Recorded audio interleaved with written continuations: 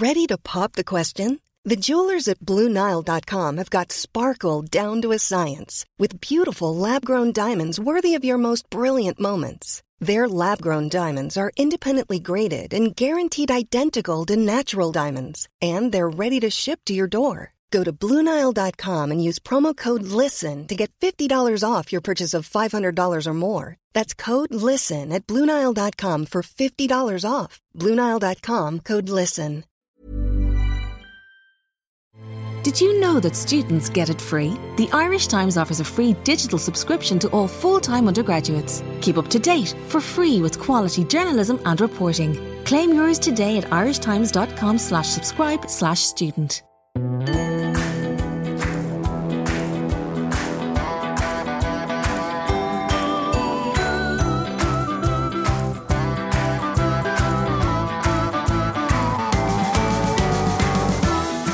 Welcome back to the Women's Podcast. Today we're going to be looking back at the legacy of a woman whose tragic death changed Ireland forever.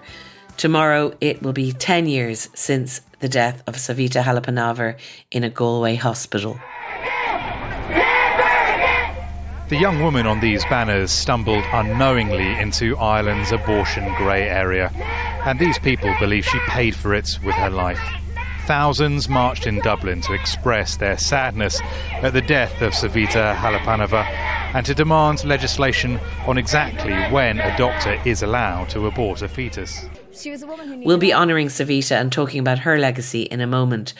But first, when I was in San Francisco recently, I met a super fan of the podcast. I was at a lovely event in the Irish consulate in San Francisco, and Danita Murphy came up to me. She's a beautiful, warm and hilarious woman. She told me that she's a massive fan of the podcast and she likes to listen to it while driving over the Golden Gate Bridge, which I was personally very chuffed about. And I don't want her to crash her car if she's currently driving over the Golden Gate Bridge, but I did want to give a big shout out to Danita Murphy. We had such a laugh in San Francisco and it was fantastic to get her feedback on the podcast. And I think if she went on Mastermind, she could do the Women's Podcast as her specialised subject. She knows more than me about it. Anyway, Danita runs a tea room in San Francisco called Lovejoy's Tea Room. That's lovejoystearoom.com. If you're ever down San Francisco way, do look her up. So Danita, I just wanted to say thank you so much for listening and for being such a committed listener and for being such a fan of what we do here. Mind yourself, and I hope I see you in San Francisco some other time. Now, many of you listening will remember where you were when you heard about the death of 31-year-old Savita Halappanavar, who was admitted to a hospital in Galway with back pain at 17 weeks pregnant, facing a miscarriage. Savita and her husband Praveen walked into an Irish maternity ward in October 2012, but they also walked into that deeply controversial arena in which Ireland's legislative position on abortion remained unresolved. A week after she went there, Savita was dead from septicemia. She died 10 years ago tomorrow on the 28th of October. Reports of her death and of the refusal to allow Savita a termination of her pregnancy sent shockwaves across Ireland and around the world and ultimately galvanised a decades-long campaign that in 2018 led to the repeal of the Eighth Amendment, something we've covered extensively on this podcast.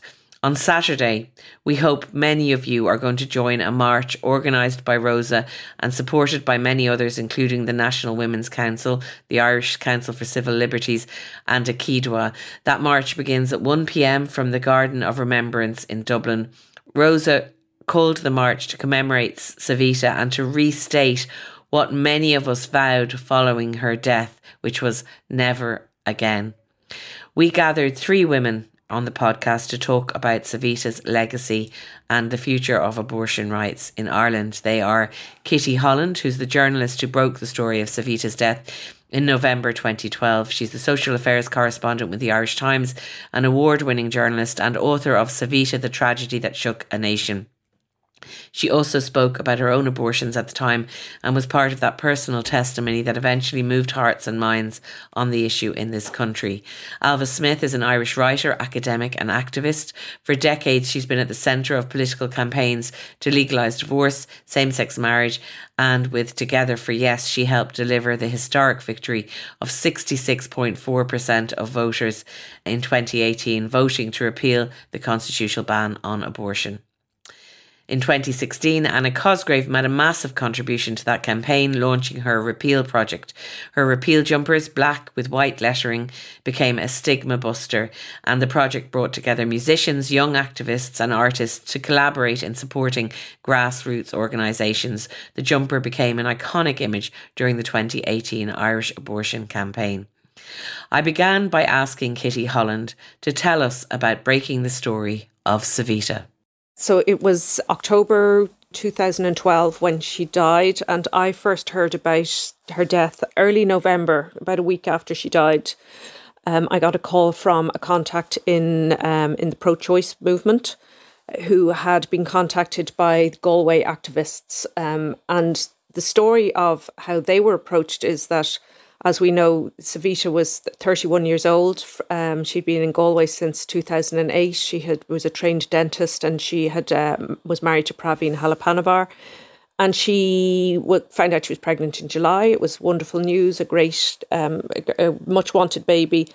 And on October 21st, she developed very severe back pain. So she was about 17 weeks pregnant at this point.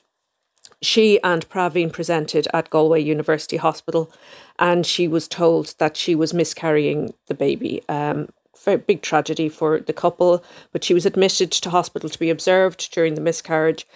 And a day after she was admitted, so Monday morning, she asked for the pregnancy to be terminated. It was causing her a huge amount of pain, and she was anxious to get home to her parents who were visiting from India and tell them what was going on. And she was told while there was a fetal heartbeat, she couldn't have a termination. She asked again on Tuesday morning and was told again she couldn't have a termination. Later that day, she was told by a midwife who was trying to explain and was being very kind to her, really, why she couldn't have the termination in Ireland, she being from India and Hindu. And she was told because this is a Catholic country. And that phrase, as we know, reverberated around the world. She got very ill on Tuesday night. On Wednesday morning, we now know at 4 a.m. she was checked by a on-call SHO senior house officer, and he suspected she had sepsis, which is developing sepsis. That news didn't get to her consultant until the following day lunchtime, and she also concluded that she possibly had sepsis. At this point, she decided it was legal to terminate the pregnancy, and she was brought to theatre, but that's where she spontaneously delivered her female fetus baby that she named Prasa. She was transferred, she fell into a coma, then was transferred to the high dependency unit. She deteriorated over Wednesday, and on Thursday morning was transferred to the intensive care unit. And we heard at her inquest the following April 2013 of the really heroic efforts of the intensive care staff to try and save her. She deteriorated, however, and by Friday, sepsis was engulfing her body.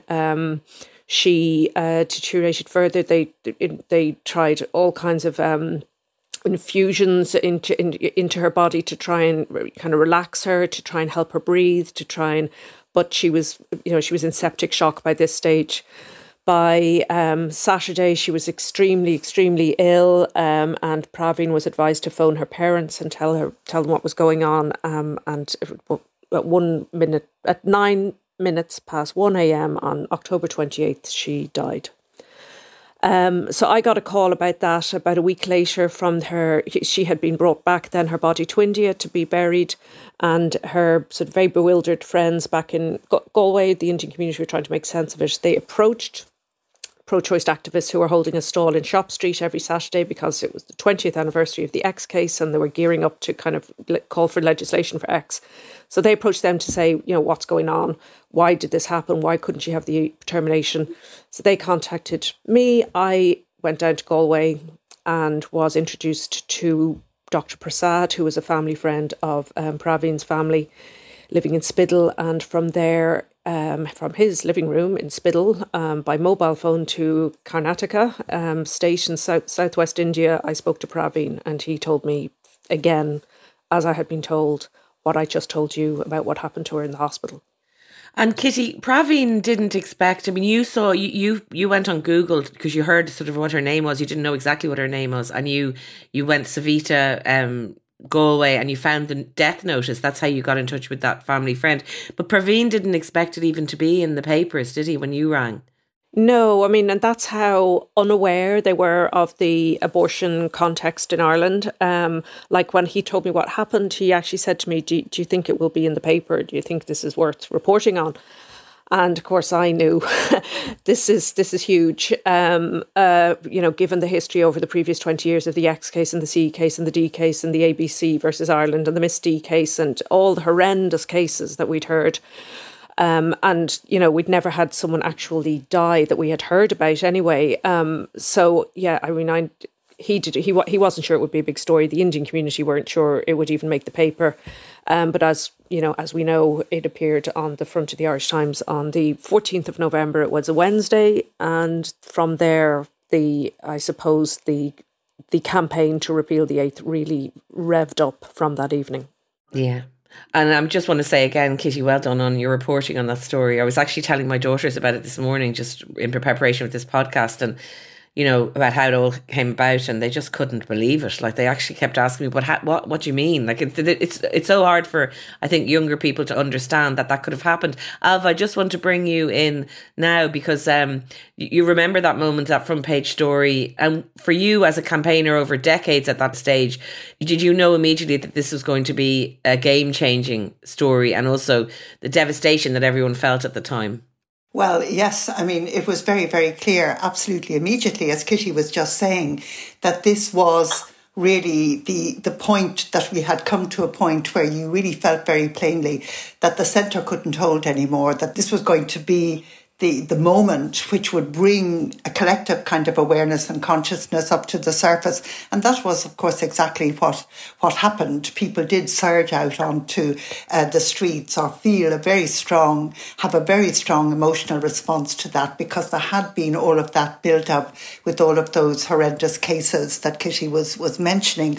But I think this was such a profoundly shocking and genuinely horrific experience. It was a terrible event, and coming as it did after decades of difficulty, of struggle, of pain, of suffering, of travelling, of powerlessness experienced by generations of women, and that's not too strong a way of putting it. I mean, this was over 30 odd years of my own life, for example.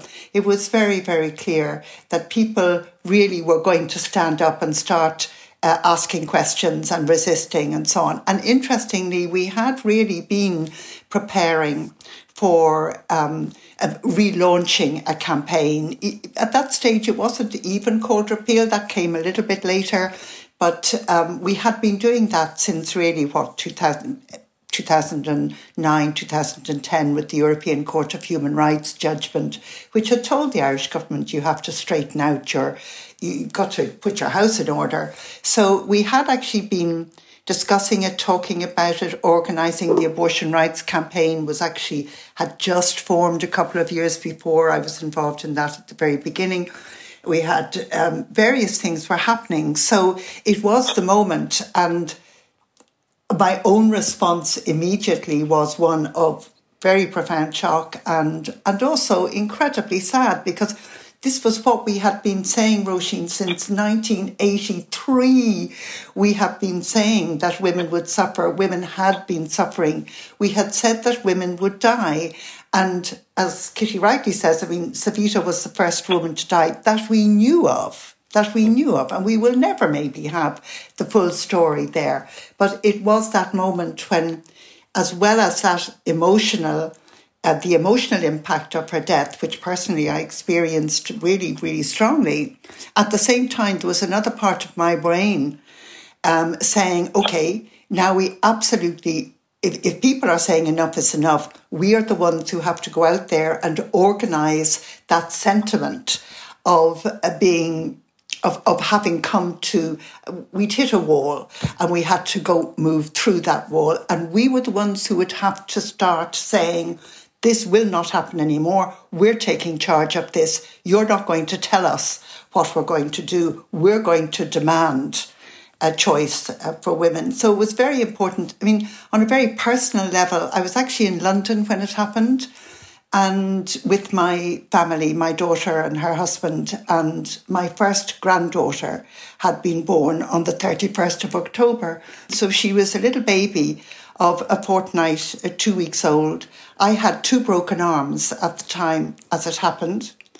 And, so there was quite a lot going on for me. But of course, that drawing that parallel between my daughter having had her much wanted first baby and Savita, I can still feel the tears welling up because I saw my granddaughter just the other day, and she's a little 10-year-old girl, happy in her life, as you can well imagine.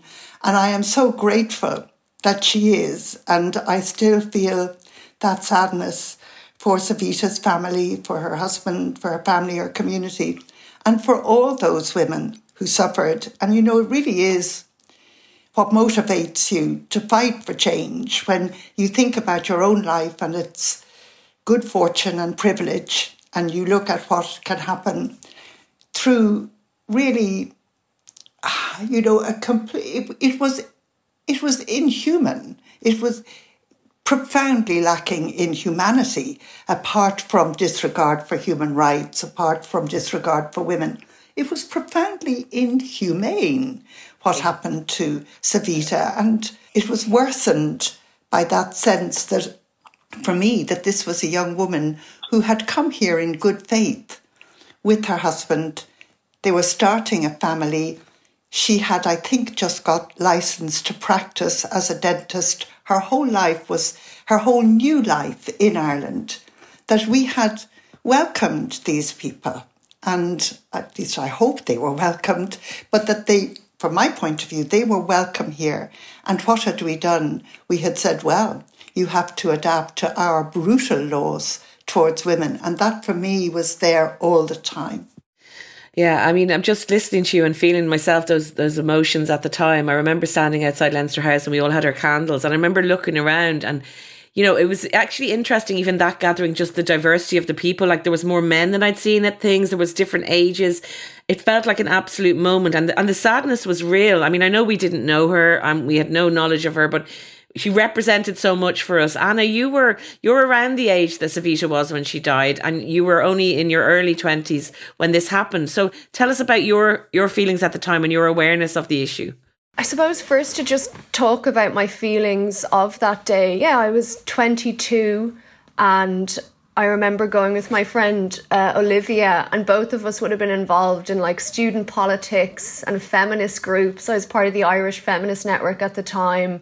We were hosting debates around Catholic sex and control of the Catholic Church and the church and state bind. But it was, the most moved to action I'd ever felt in a really long time. I think a lot of the feminisms in my mind had often been a little bit abstract. Like I was growing up certainly with a sense of righteous anger, but I think this was the first time that the outrage was overwhelming, and just Kitty giving the detailed, it is really moving. And just Alva talking about, since 1983, these people had been fighting. And I think for me, it was the intergenerational piece at that event that it really felt like something that had been happening and was going to happen.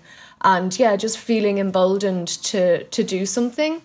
I think as well, the class and privilege thing is something that I'm just super conscious of, and the conversations that I'd been having at the time. I was very good friends with a group. We were on a programme together, Claudia Hero, who went on to found Merge, or one of the co-founders, Abdul Ali Hassan, who'd lived in direct provision, Gary Gannon, Laura Harmon. We were part of this group called Wave Change that was being run as an incubator. And just the conversations at the time made me realise that some of the conversations about feminism amongst my peers, that it was a little bit disconnected. In what way, Anna, do you mean? I just mean that, just debating on issues versus talking to the people that they directly affect. I know that I was the person in school when somebody needed the morning after pill or someone had a secret. I was the person that they went to. So when I was in boarding school, I was the person that would get the dart into town. And I was only reminded of that a couple of weeks ago.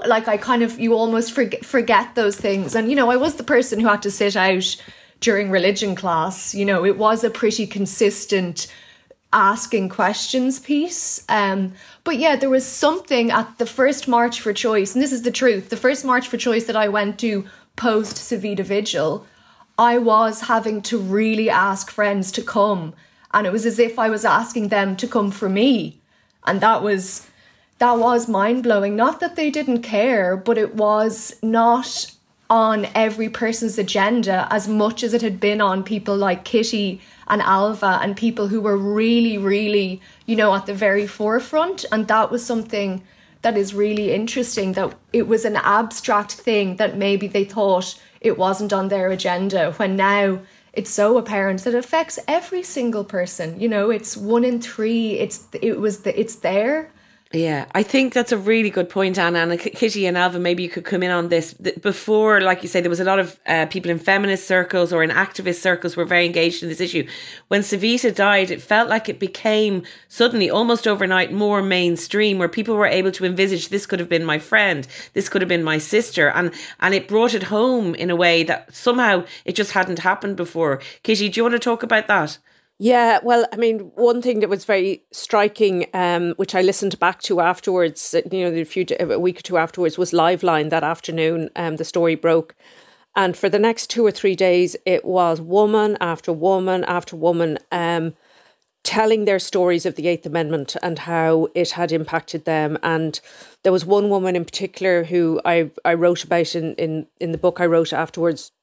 And she talked about more or less the exact same thing happening to her 20 years previously, and how she had had her first 2 miscarriages. She had 3 miscarriages, her first 2 in London, and she had her 3rd in Ireland. And she was there and she was sort of telling the doctors, I know what you need to do. You just need to do a D&C. And they wouldn't do it. And she said she lay there and she felt that it was the first time she really felt she had lost control of what was going to happen to her. And she thought, this could be me or the baby. And saying how, she thought Ireland had moved on from that. But that was one story that stood out of hundreds. And as we know, thousands that came out over the next 6 or 7 years until repeal, of women just really identifying with not only their Eighth Amendment stories, but their obstetric stories of being dismissed, not listened to, women in their 60s and 70s telling me how that they were going to vote yes because they had had 2 miscarriages and they had not been listened to, their grief had not been acknowledged, it was like, this is my chance now to have my voice heard.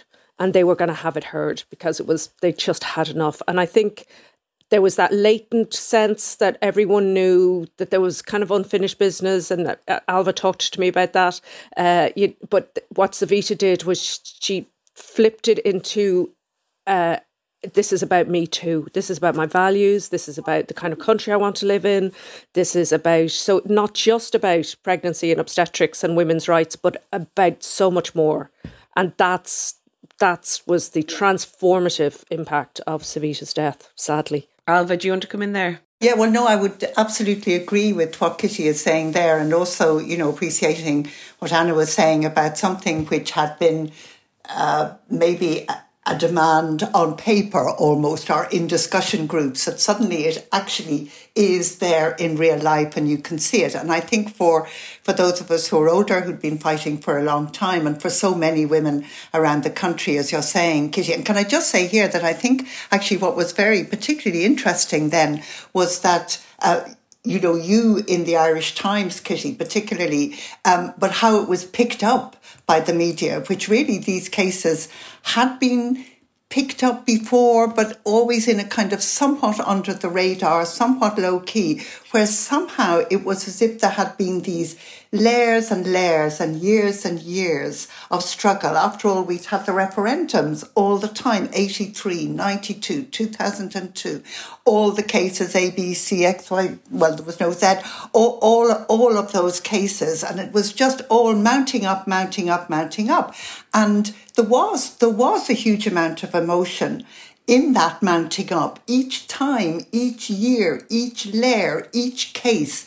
And ultimately there does come that time when the dam bursts. And it was that really profoundly shocking moment when a woman was told, however kindly, that she could not have a life-saving procedure in an Irish hospital because it was a Catholic country. And you could hear, the point about the values is you could hear people thinking, what is Catholicism if this is what can happen? I'm not sure they quite said if it can kill women, but that was actually the question. Where are we? We say we're a Catholic country. We say we're good people.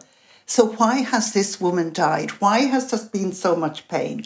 So that brought up the question of values, which ultimately actually we went on really to campaign on, because when you think about that whole Repeal the Eighth campaign, it was about saying that equality matters, that humanity matters, that compassion matters, that we have to be truthful and honest. And we're still trying to say that, by the way. It's a lifelong work, I think, but it was certainly that turning point. But that's so often the way with really profound and difficult social issues, that something happens which splits the world open. I always use that Anne Sexton quote, which I love myself. What would happen if a woman told the truth about her life? The world would split open. And it was Ireland splitting open, and our very raw emotion in which the whole history of the brutality of the Catholic Church towards women and their babies, supposedly outside marriage, as if marriage is some kind of concrete place. And for, of course, a very long time it was, because you couldn't get out of it. But, you know, it was that whole history. We were carrying that with us in a very kind of inchoate way in 2012. So it was the centre can't hold anymore. And, you know, when I think back to it,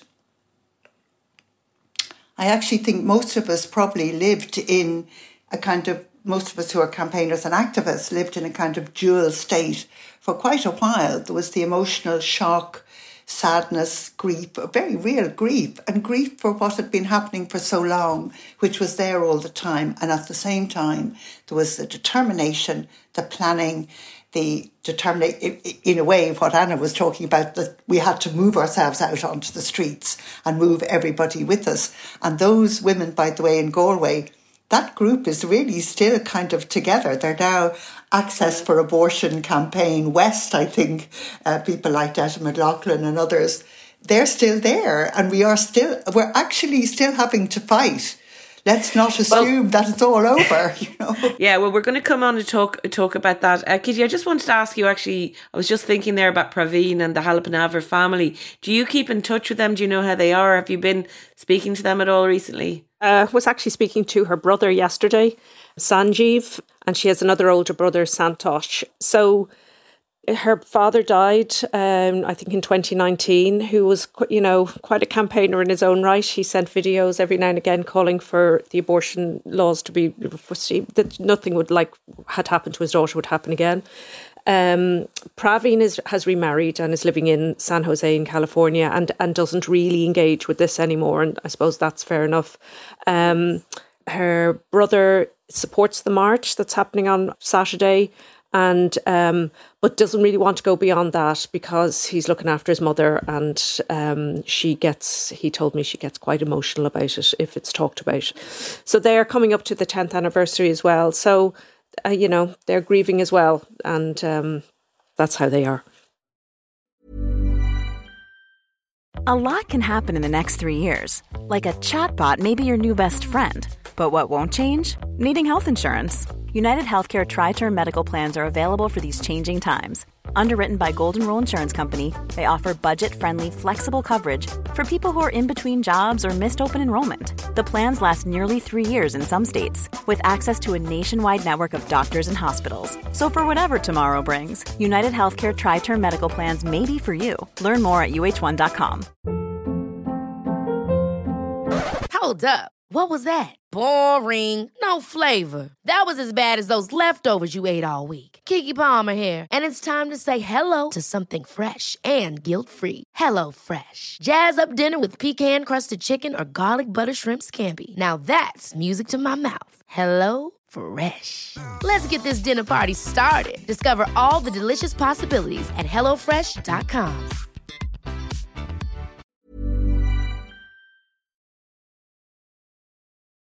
We're going to talk about abortion provision soon, but just before we move on to that, Anna, you mentioned earlier that you found yourself having to persuade some of your peers that this was a burning issue, even at the time of Savita's death.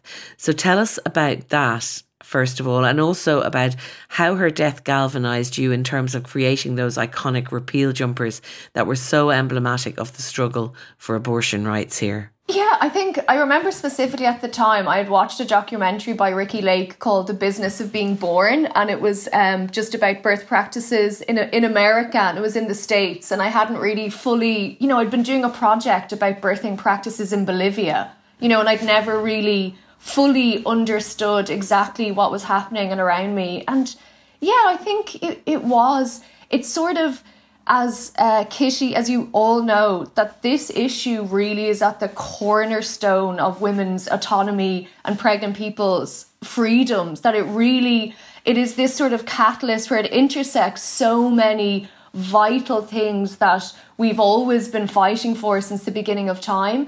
And I think maybe through lecturers or through the privilege of growing up with so many ideas in my house and having, probably quite direct, very personal stories that had been told to me, I could really see. And, it was by design that my friends and people in school, it was a complete fabricated, it's not anyone's fault that they didn't think that this was a burning issue. This is a complete, may we say, Catholic state design, that it was seen as an issue that wasn't something completely on the agenda. So I have, complete understanding and awareness. But yeah, there was a little bit of convincing, because it was an issue that even some young people didn't have the language to talk about, because they were made to feel shamed, or, that it was something terrible. Even to talk about contraception, an issue that both of you have written and fought for so long. This is something that was very kind of decided. And yeah, it was just an amalgamation. And I'm very aware that it wasn't me doing something. It was many people that led to me wanting to do something, and many other people that carried something very basic and a very small part of this huge kind of movement. And I remember then in 2015 reading the abortion papers, volume 2, that Alva and Sinead Kennedy and some academics had edited, and just kind of grasping a fuller understanding of this being, such a huge, it just intersects so many things for me, massively. And I'm still thinking, I was working as a facilitator this year in a number of schools, and even still, just like Alva said about your granddaughter, when I'm looking at the younger women, can you imagine some of the situations eventually that would arise that they would be put under? And even just Nurses for Choice, thinking recently about some of the women when they were doing their medical training, knowing that this chill factor that this would put over them, when they're in maternity wards. Yeah, but it was a massive composite. There was the Glorious Dynam t-shirt, that said I had an abortion. And I remember thinking, if every one of my friends or every woman that I had met was able to wear one, what would happen? So that was another catalyst. And I've been going to various meetings of different feminist groups that, say, my friends and peers maybe didn't have time to or weren't really engaged with. So, yeah. Yeah, and that's how you came about with the repeal jumper, which I know you say it was a small part, but I think... But also Alva, thanks so much to Alva. I remember she met me and was so encouraging and so supportive and really, made me feel like I could do something. So I'm not sure you remember that, Alva. And I've been meeting with, various different people. It wasn't in a vacuum. And I feel quite divorced from that, not that time, but I think it finishes and then you're moving on. And, I don't mean it's something else. It's a continuation of that issue. But it is funny sort of looking back, because I think for some people it is like a chasm of time. It is... there was the anticlimactic day. I think the energy was so interesting at Dublin Castle. And during COVID, I did a course with Camilla Fitzsimons, who's written a really good book on the kind of unfinished fight of Repeal the Eighth. And there was a cross-section of campaigners, and some of them mothers, some of them a lot older than I am, and still feeling the repercussions of having to fight for that for so many years, still not really able to go to meetings, to revisit it too much, and it's something to having to aerate a personal story in order for someone to give you a basic healthcare access and right is also really, it can be so damaging. So I'm still thinking of all of those people. I want to say thank you to you anyway for that amazing jumper, because I do think it gave us all something to go behind.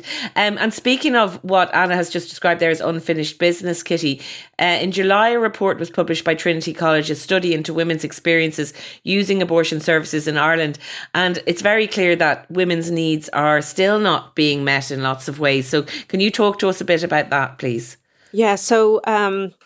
there was a study which was commissioned by the HSE. It was as part of their duties, I suppose, under the legislation, that they would conduct a review of how it's working, of the Health Regulation Termination of Pregnancy Act.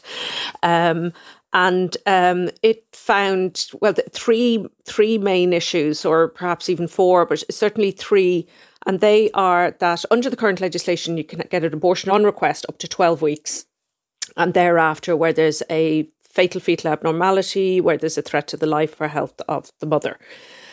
But up to 12 weeks, you must first of all request a termination, and then you must wait for 3 days, have a cooling off period to make sure you're sure before you can access the abortifacient medication.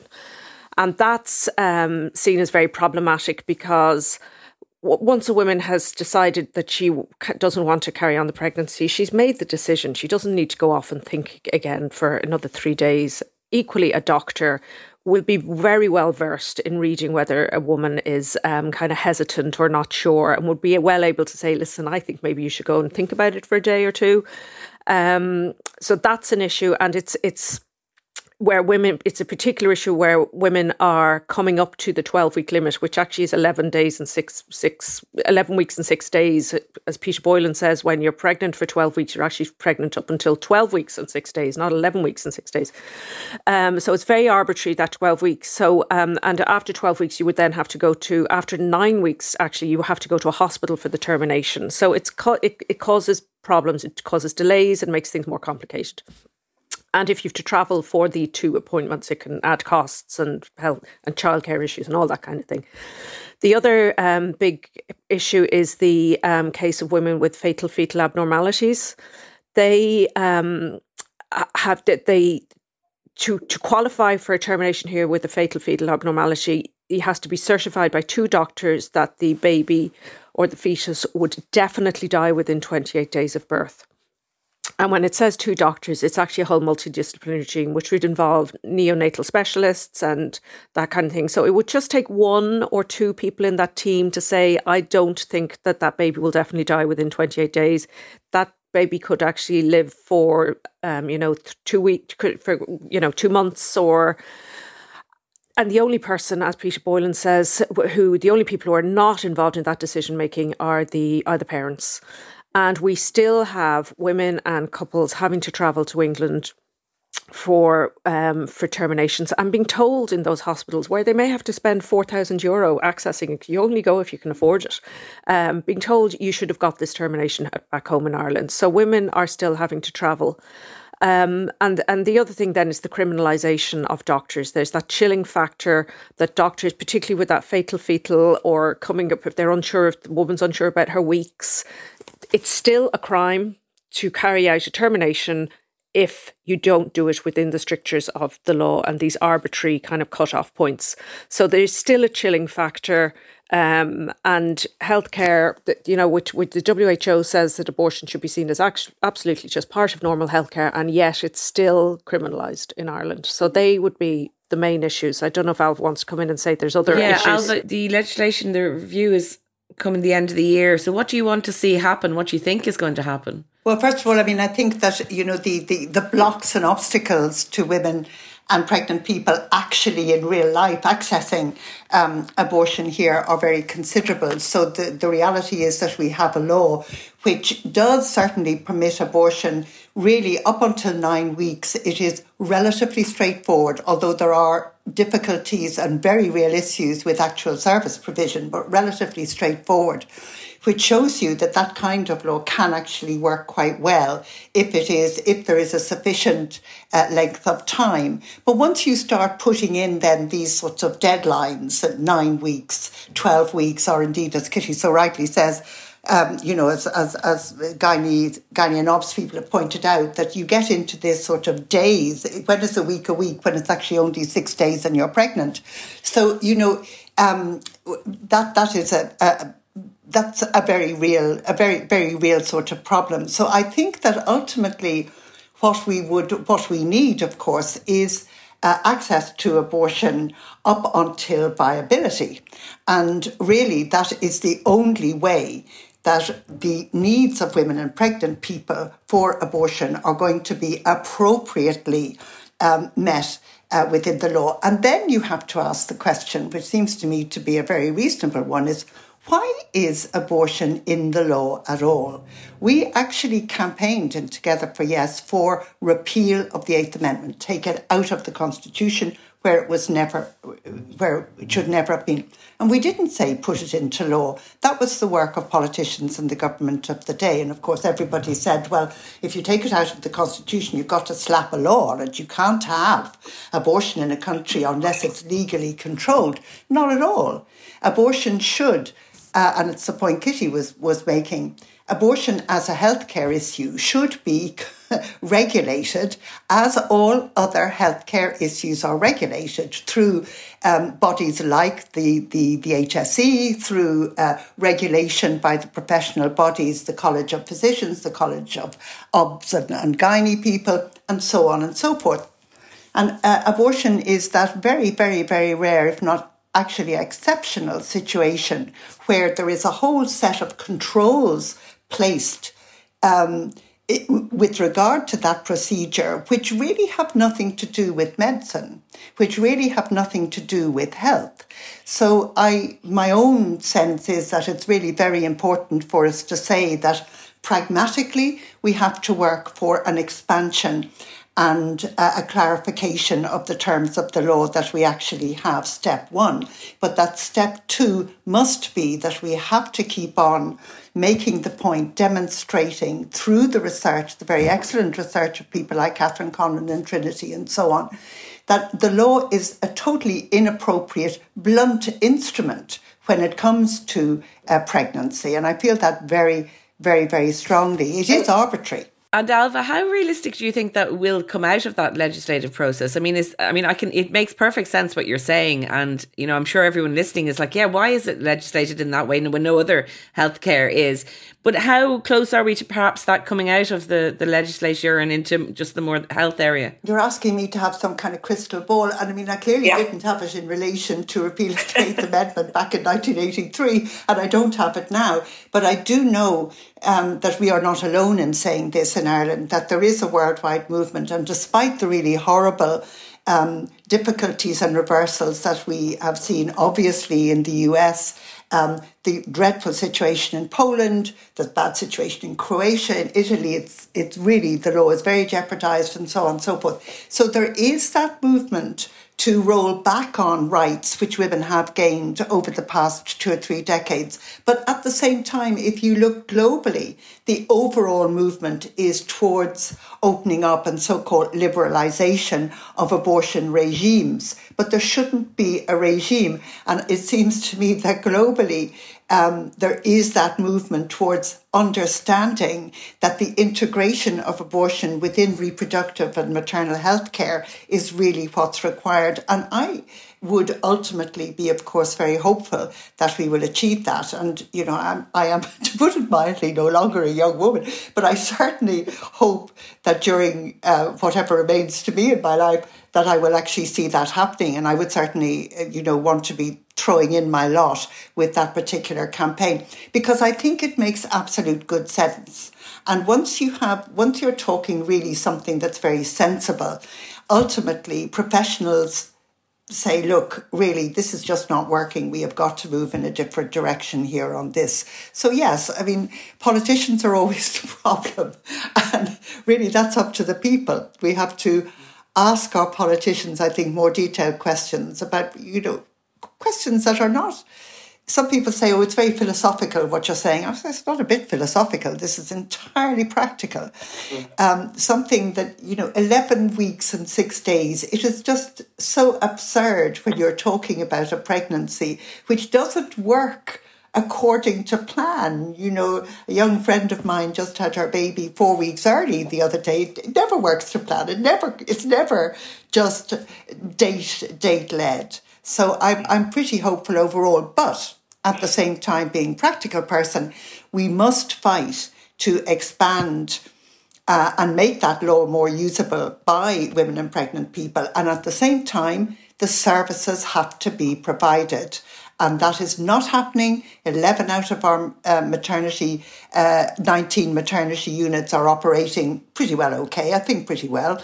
And then the other 8 are not. They do not have adequate, or indeed in some cases any services for women.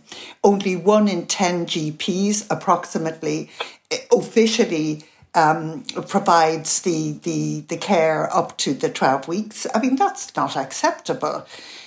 This has to change, and we have to get rid of that so-called conscientious objection clause.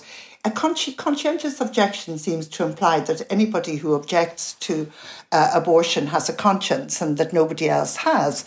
So we actually name that a refusal of care clause, because it is de facto a doctor saying, I refuse to care for you at this important moment during your reproductive life cycle.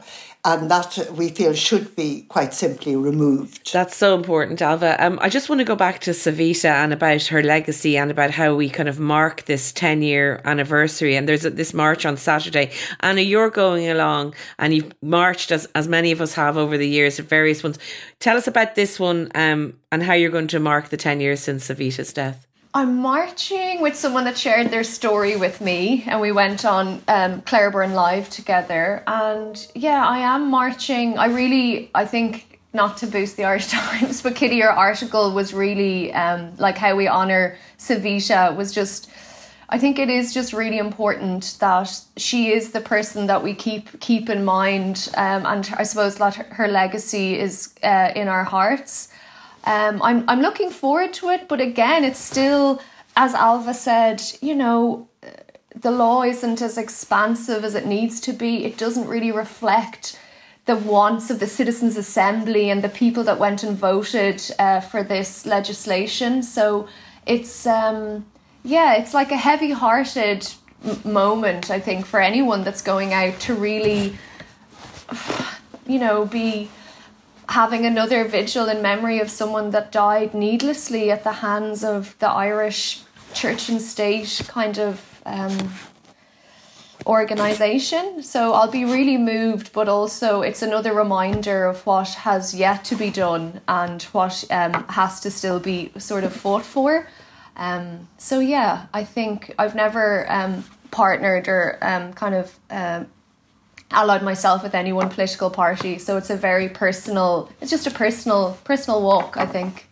I think that's a great point, Kitty, about what Anna said there about keeping Savita in our heart, because I remember the night of the vote, actually you were the person who told me. I was cycling along the canal and Kitty rang me And we had this very emotional moment on the phone, and everyone went, I actually didn't, but everyone went to the Savita mural on Camden Street then, and she was the place that everyone wanted to be. Will you be marching on Saturday, Kitty, or how do you sort of reflect on this, being the person who broke the story 10 years later?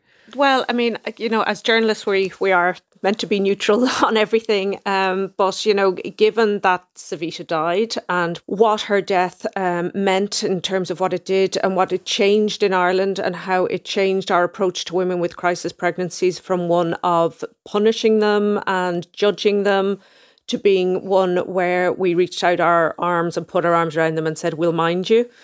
We're still not doing that enough. We are still not minding women with crisis pregnancies adequately. And I think it's really important that, that people did come to vote for, in many ways, Savita was in people's hearts and minds when they went into the ballot box and voted yes for repeal.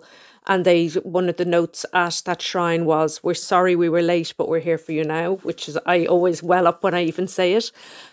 But we're not fully there. We're not fully there. So there's more work to be done. And I think it's really important that, that her legacy is honoured properly by the Irish state, that her death is honoured properly by the Irish state, and that we're not there yet. Yeah. And will you be there on Saturday marching? I will, yeah.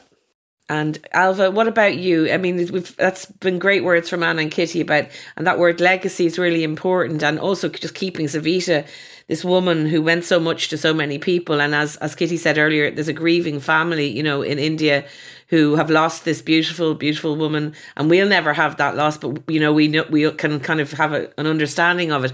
What is that legacy, and how will you be marking it? Well, first of all, actually, I just want to pick up on something Anna said. I do want to say a big thank you to all of the women journalists in particular and in the media who really, really, really came up to the fore. And it wasn't necessarily easy in all cases, I know, for journalists to be saying, I want to do a piece on this, I'm insisting, I'm going to interview, I'm going to whatever. And I'm not just obviously talking about the Irish Times, but all of the media outlets. And that was very, very, very important, and that we must never forget that either. And that the great good that can come from that.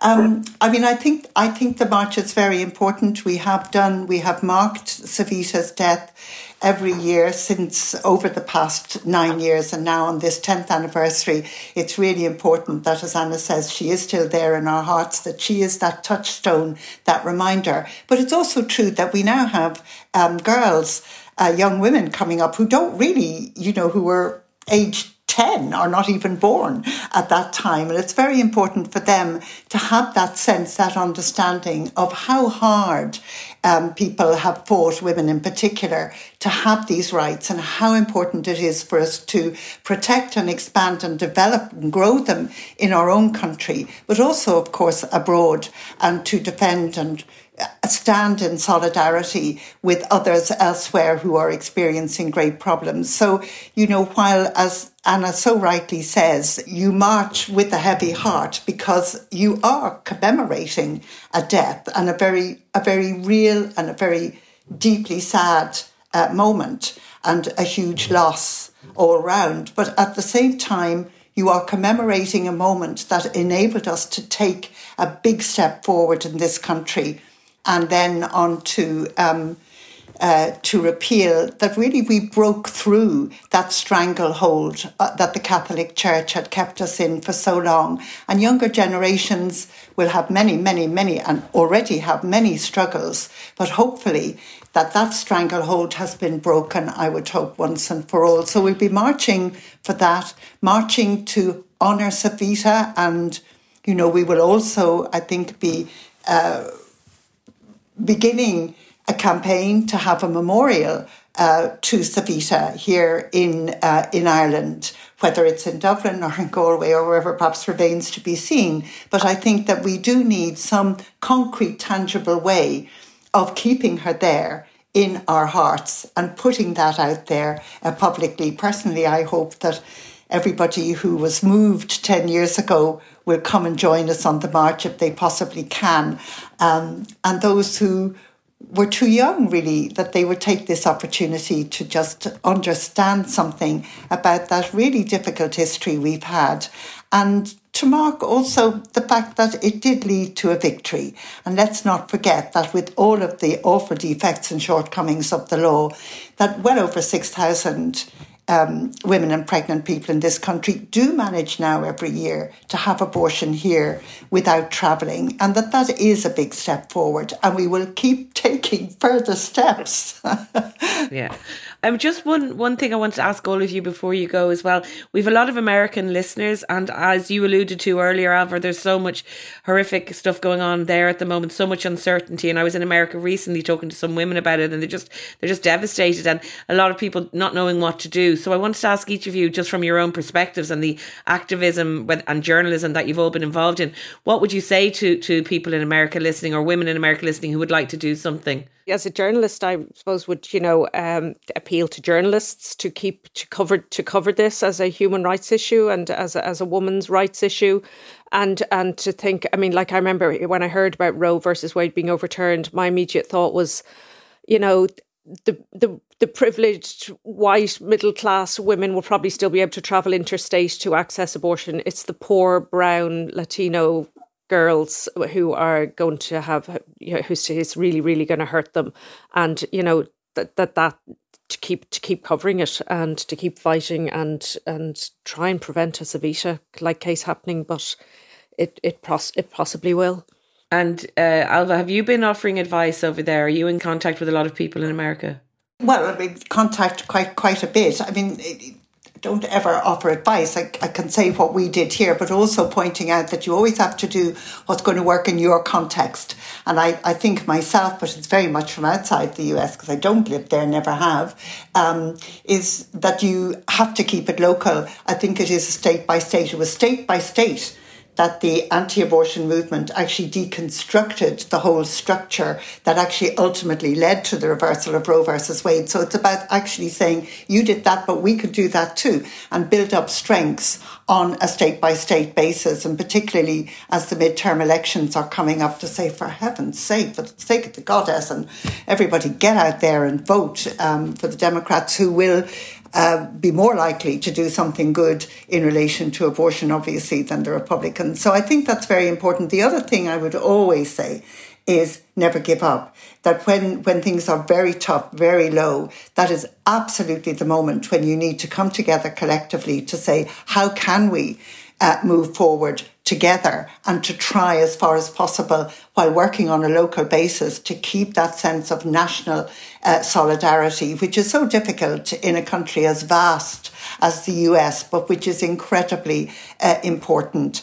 And to say that, internationally, cross-nationally, transnationally, we stand absolutely in solidarity, and that we also have to make use. Ireland has a very good opportunity to speak up in the United Nations for the right to abortion worldwide, and to keep doing that, and to use the sort of the élan that has come from our own victory here in Ireland as a kind of jumping off point for doing that. And I would like to see them assuming that responsibility more firmly in the future. And Anna, do you think a unifying piece of clothing like a repeal jumper might emerge in America, and would you be involved in that?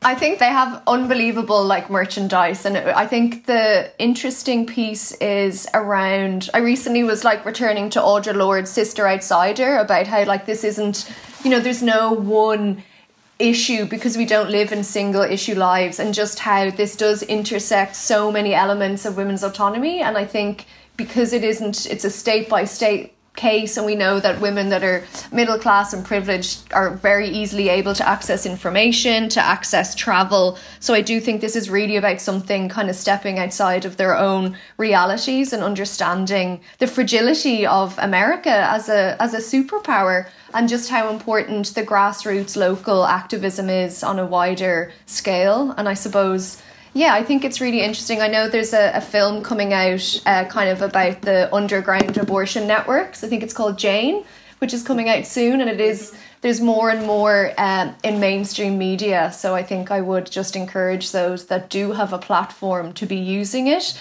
and then also to recognise as well, there's no such thing as the voiceless. It's something by design. And I think it is interesting. Yeah, Ireland are in a really unique position. And I think it's amazing that like academics and journalists and stuff, they certainly are. There is a cross collaboration. Like I know, Alva, you're speaking quite regularly. And I do think it's something that we probably forget that women who fought for years have really done. That we had one of the most restrictive abortion laws in the world. It's, so I'm sure hopefully some of our partners across the world can have solidarity from us, which I think they know they do. Well, thank you very much, all of you. I just want to sort of finish, I suppose, by keeping Savita there at the forefront of this whole thing. We know how much it changed everything, and I mean, you've all spoken so well about that. Maybe just a final word about Savita and what she did for this country, Alva. Oh, I wish she hadn't had to. I just honour her memory and feel the sadness still, but I am so glad that we were able to take hold of that and to try to turn that sadness to some good. And I think I will always feel that, but I find it very difficult. I find it very difficult to say that was good, because in no sense was it good. It was horrendous. And Kitty, do you think, I mean, obviously the devastating sadness, but is there any comfort, you think, for the brothers that you spoke to, that she created such change in this country that has changed the lives of women and girls forever here? I think there may be some, but they live very far away from us, and it's a right that women in India have had since 1971. So it's a right that they. So I to be honest, I don't think there's huge comfort in it for them. I think it's a huge loss for them, particularly for her mother. And this anniversary is going to bring up the death of her husband a few years ago as well. I think it's going to be a very difficult time for them. I know they're gathering as a family this weekend. The Indian community are going to have a minute's silence for her in Galway this weekend as part of their Diwali celebrations. So look, it's really difficult, but I think what Savita did for us is that she gave this country permission to see women in crisis pregnancies with compassion and love, and I think that's it's what we needed from a very unnecessary death. Thank you, Kitty, and a final word to you just on Savita and honouring her. Yeah, I think that it'll be a challenge forevermore for anyone to look at that image of a vibrant young mother, medical professional, and not to feel sorrow and to feel some form of a hope. And also, I think as well, her image is something that we can use to really challenge the structures that led to her needless death. I think it's an image that we can use to ask the really difficult questions now of how we can make an Ireland that wouldn't allow this to happen again. So I just really hope that for those young girls that Alva mentioned that might be at the march with their parents, that we don't forget her history, the story that Kitty broke, and she's forever, used as this kind of cornerstone, and that we just also respect the atrocity that her family are going through. So I'll be thinking of her family and her relations in India. Well said, and thank you all very much. We can't talk about this enough. As Alva said earlier, the fight has to continue. There's no complacency with this issue. As we've seen, things can go backwards as well as forwards. So it's really important that we keep talking about it. And I hope there's a huge turnout for the march, and a fair play to the organisers, because there's a lot involved in putting something like that together. So well done to everybody in the organising committee of that as well. So thank you very much, Anna Cosgrave, Kitty Holland and Alva Smith. And just to say, that march is organised, as I mentioned earlier, by Rosa, who did incredible work to repeal the 8th. And the march begins at the Garden of Remembrance at 1 p.m. on Saturday. And if you can join, please do, just to send that message of never again and to commemorate that beautiful young woman we've been talking about today. That's all we have time for. The podcast is produced by